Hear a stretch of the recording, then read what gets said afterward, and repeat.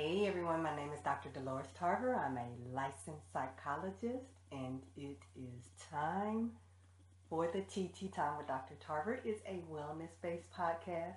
It is not intended to be a substitute for a relationship with a licensed mental health provider. So welcome to the last Wednesday in December and also the last Wednesday in the year of 2021. I apologize. I've got a wee bit of cold. I think quite a few people either have gotten a cold or unfortunately that Omicron variant has gotten some people over this past week or two. So if you all will bear with my froggy voice for this episode, I will appreciate it.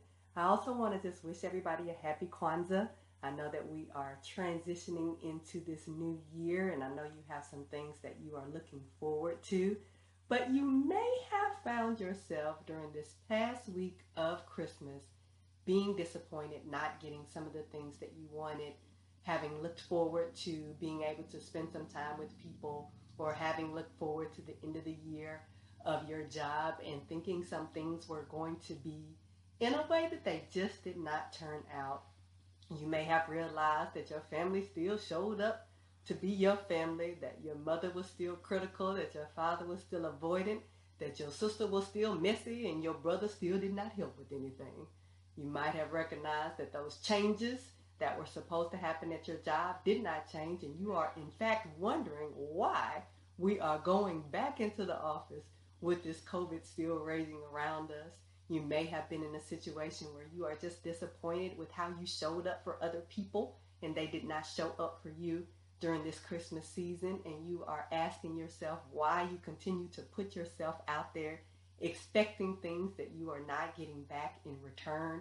But whatever the reason for it this season, you may have found that your stocking was stuffed with disappointment. So let's go ahead and get into it. So how do we end up getting here? I know this is a question we frequently ask here on this podcast. What am I doing wrong to continue to keep dealing with these same situations over and over and over again? Well, I will say that part of it is about expectations. Sometimes we are just not realistic in our expectations of people. We think people are going to be different than who they have been. They have been the same folks our whole lives, as we have discussed over and over again. Past behavior is the best predictor of future behavior. But yet I come into situations and I think you're going to do something different this time around, and I find myself getting frustrated with you when you show up and are the same consistent person you have been, which, is important for us to highlight that people are consistent, even if they are consistent in ways that we do not like or appreciate. And also that we think that people are going to do what we do. So we give these grand gestures. We are very thoughtful. We are very engaging. We think about how we would feel, and we try to make other people feel happy or celebrated or appreciated. But people do not give us that same courtesy. And we do engage in behaviors expecting outcomes. If we're really just honest with ourselves, sometimes we do set ourselves up for these disappointments because we are putting ourselves in situations expecting things to be different even when they have not been. We think that we will be rewarded in some way. If I just continue to keep doing right by you, then surely this time you will show up for me. And honestly, even if you model a behavior for people, if that's not who they are, if they are not invested in making any changes, it doesn't matter how many times you show them, they're still going to be the same person that they have been. Sometimes we're just wired a little bit different in terms of how we perceive things. So we look at situations, and that is what leads to our disappointment, right? Perception is our reality.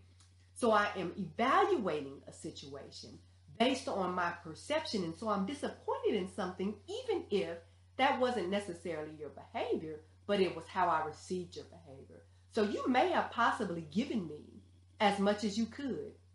This holiday season, we all have been struggling.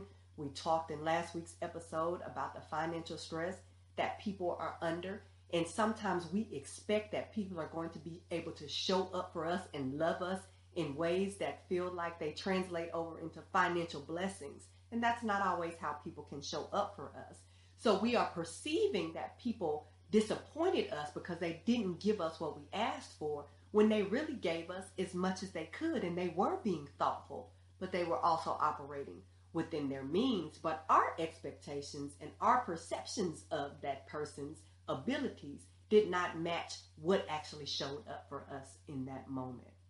We sometimes get to a point where, because we've been so disappointed in our lives, because people have not shown up for us, we tend to lower our expectations. We begin to undervalue ourselves.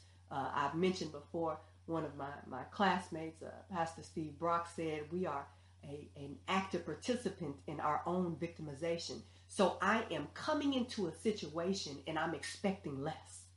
So what do? We are always going to give people whatever they will accept, whatever they will take. So if you expect less, then guess what? People will start adjusting and they will give you less. So we become underachievers, undervaluers. We begin to set our goals lower. We don't strive to go any higher than a level of complacency. We get comfortable with being in this place. And so this is why our job situation has not changed. This is why those relationships with people have not changed. This is why I'm not able to meet those goals that I've established for myself. This is why I keep getting disappointed, because I don't even allow myself to believe that something better is possible. Or we'll go to the other end of the spectrum where we'll be overachievers and we'll be perfectionists, if you will. So if I just keep showing up and I'm outstanding, other people will do the same. They will rise to my standard. They will elevate their game. And unfortunately, no one's expectations are as high as yours. So you end up being the person that has the unrealistic expectations of people. When people are like, hey, we're going to do a $25 gift limit, and you're coming in here with these $150, $200 presents, and you're wondering why other people gave you something for $25, because that's what we agreed upon. That's what we talked about. However, your expectations have gotten so high, you've gotten to this standard that you created for yourself, because you feel like, hey, if I do all of these great things again, I'll get these great things back. And that's just not realistic of people. Then sometimes we begin to get to a point where we internalize these disappointments, right? So now I'm starting to attack myself. So when people don't show up for me, I'm starting to get resentful. And I'm starting to lash out at people, and I'm starting to be mean toward people. Hey, this is, you are never there for me. This is your pattern. This is what you do. And instead of me recognizing, like, well, first of all, let me separate out what someone else has that's outside of my control. I am mad at you. I'm getting mad with you for showing up and being who you are. Why am I getting mad with you for being who you are? Expecting you to be different. That's on me. I'm creating that dynamic. As we were celebrating in the holidays with classmates, we were talking about some of these dynamics in our own families, where people who we know, they're unbothered. they are going to not rise to any level of being excited about something, and we're screaming and we're hollering and we're fussing and we're jumping up and down, and they're like, you're creating that yourself. I'm still over here doing the same thing. I told you that I was not going to be an active participant in your life in that way. I was not going to show up for you in that way. I wasn't going to be to you who you want me to be. And you've never accepted who I can be to you. And you constantly keep trying to make me be something that I cannot. So you are creating your own disappointment. And then we get embarrassed and we feel guilty and we're ashamed because, well, why did I set myself up in that way? Why do I keep doing this to myself? Now I'm going to be beating myself up over decisions that I've made, which just perpetuates this cycle. So now I'm back at a place where I'm lowering my expectations, where I'm not wanting or thinking that people can show up for me. And so I'm just setting myself up to continue to be disappointed over and over and over again. And you say, well, okay, well, Dr. Tarver, what are you trying to communicate to me? You say my expectations are too high, but then you say they're too low.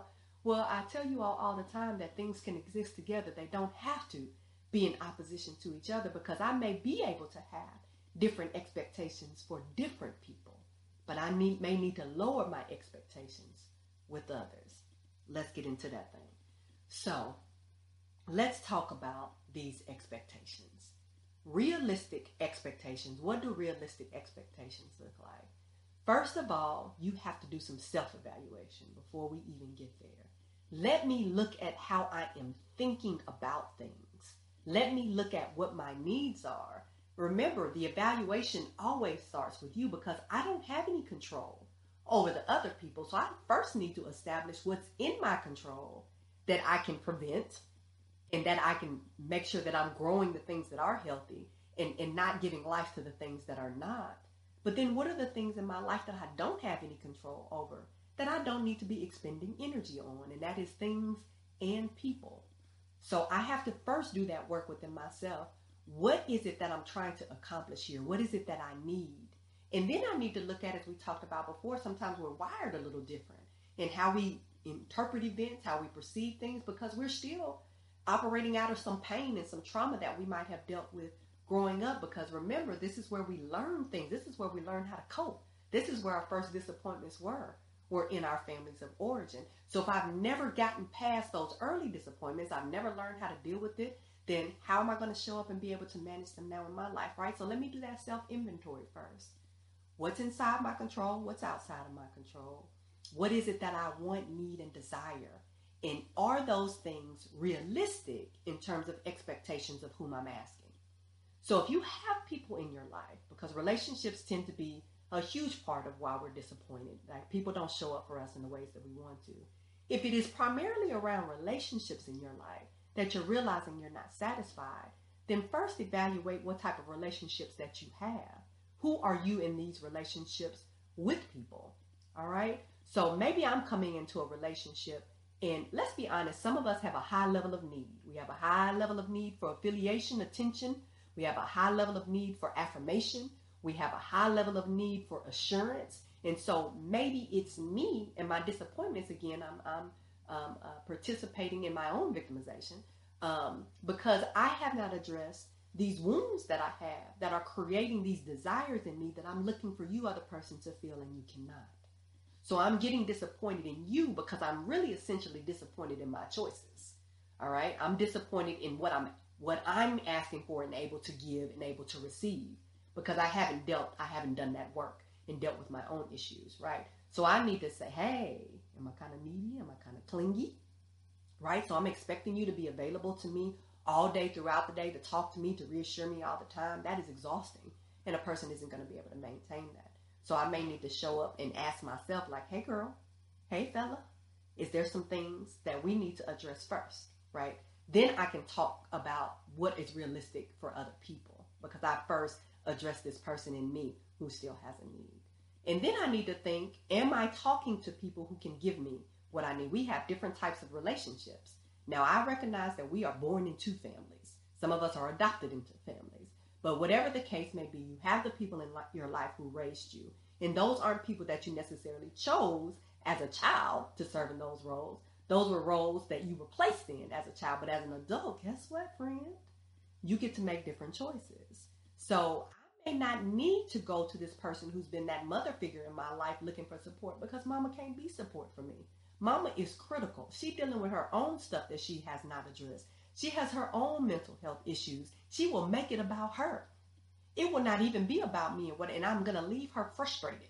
Why did I call her? That's the question I'm going to ask myself, which goes back to that guilt, resentment, embarrassment, shame, all of those feelings, right? So why am I continuing to go to mama to be disappointed when I know that she is not the person that can give me what I need? So it may be that I need to choose, because we need to utilize all of our resources.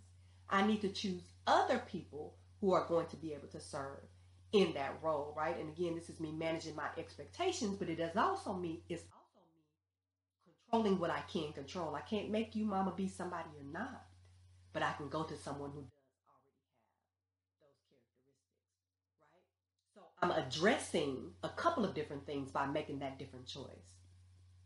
In the other piece, so if we go back to the therapy piece for just a second, if I'm working on the issues that I have, the wounds that I have that are causing me to need people in ways they can't show up for me, and I figure out how to get those addressed in healthy ways, doing things that give me meaning and purpose, learning to affirm myself, recognizing my worth and my value, then I also won't need for you to serve in that role in my life because I'll be able to fill that void in other ways, my relationship with God, my church family, my community organizations, my friends, right? So I'm getting these needs met for affiliation and connection without draining other people. So I'm not continuously being disappointed in them because I can go out and I can do different things for myself that allow me to feel valued and important, right, and prioritized.